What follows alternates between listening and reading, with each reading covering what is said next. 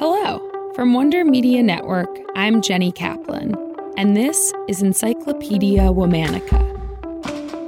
Today we're talking about a legendary educator, publisher, abolitionist, and suffragist who fearlessly fought for freedom from slavery and for the advancement of African Americans and women.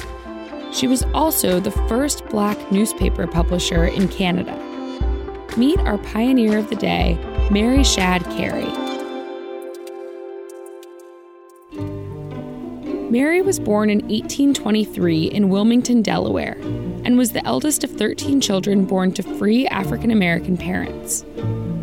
She was educated by Pennsylvania Quakers and later became a teacher herself, working throughout the Northeast, including in New York City.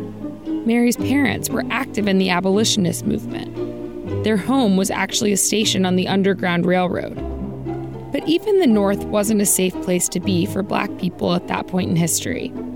In 1850, Congress passed the Fugitive Slave Law, which threatened free and escaped former slaves.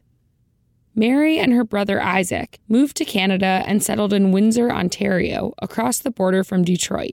After settling in Windsor, Mary followed in her parents' footsteps by devoting her life to abolition and working with fugitive slaves who'd escaped into Canada and were looking to start a new life. She also began to publish the Provincial Freeman, becoming the first African-American woman in North America to publish a newspaper.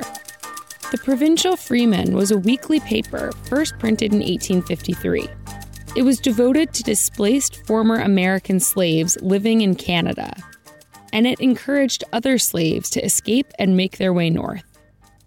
Mary spent the first few years of the Civil War working as a teacher in Canada before returning to the U.S.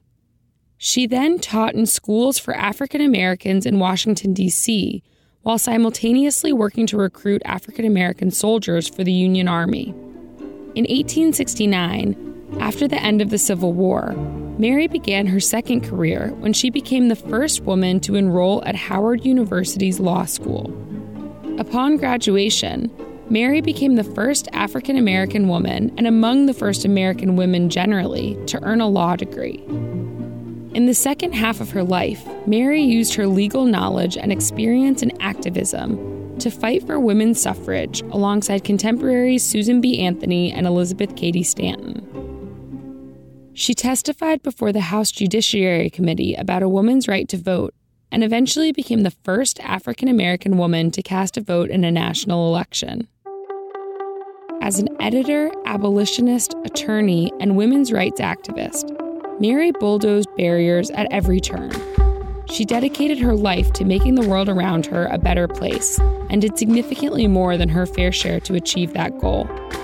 Tune in tomorrow for the story of another incredible pioneer, the first woman in space, Russian cosmonaut Valentina Tereshkova. Special thanks to my favorite sister, the one and only Liz Kaplan, who's the genius behind this collection of women.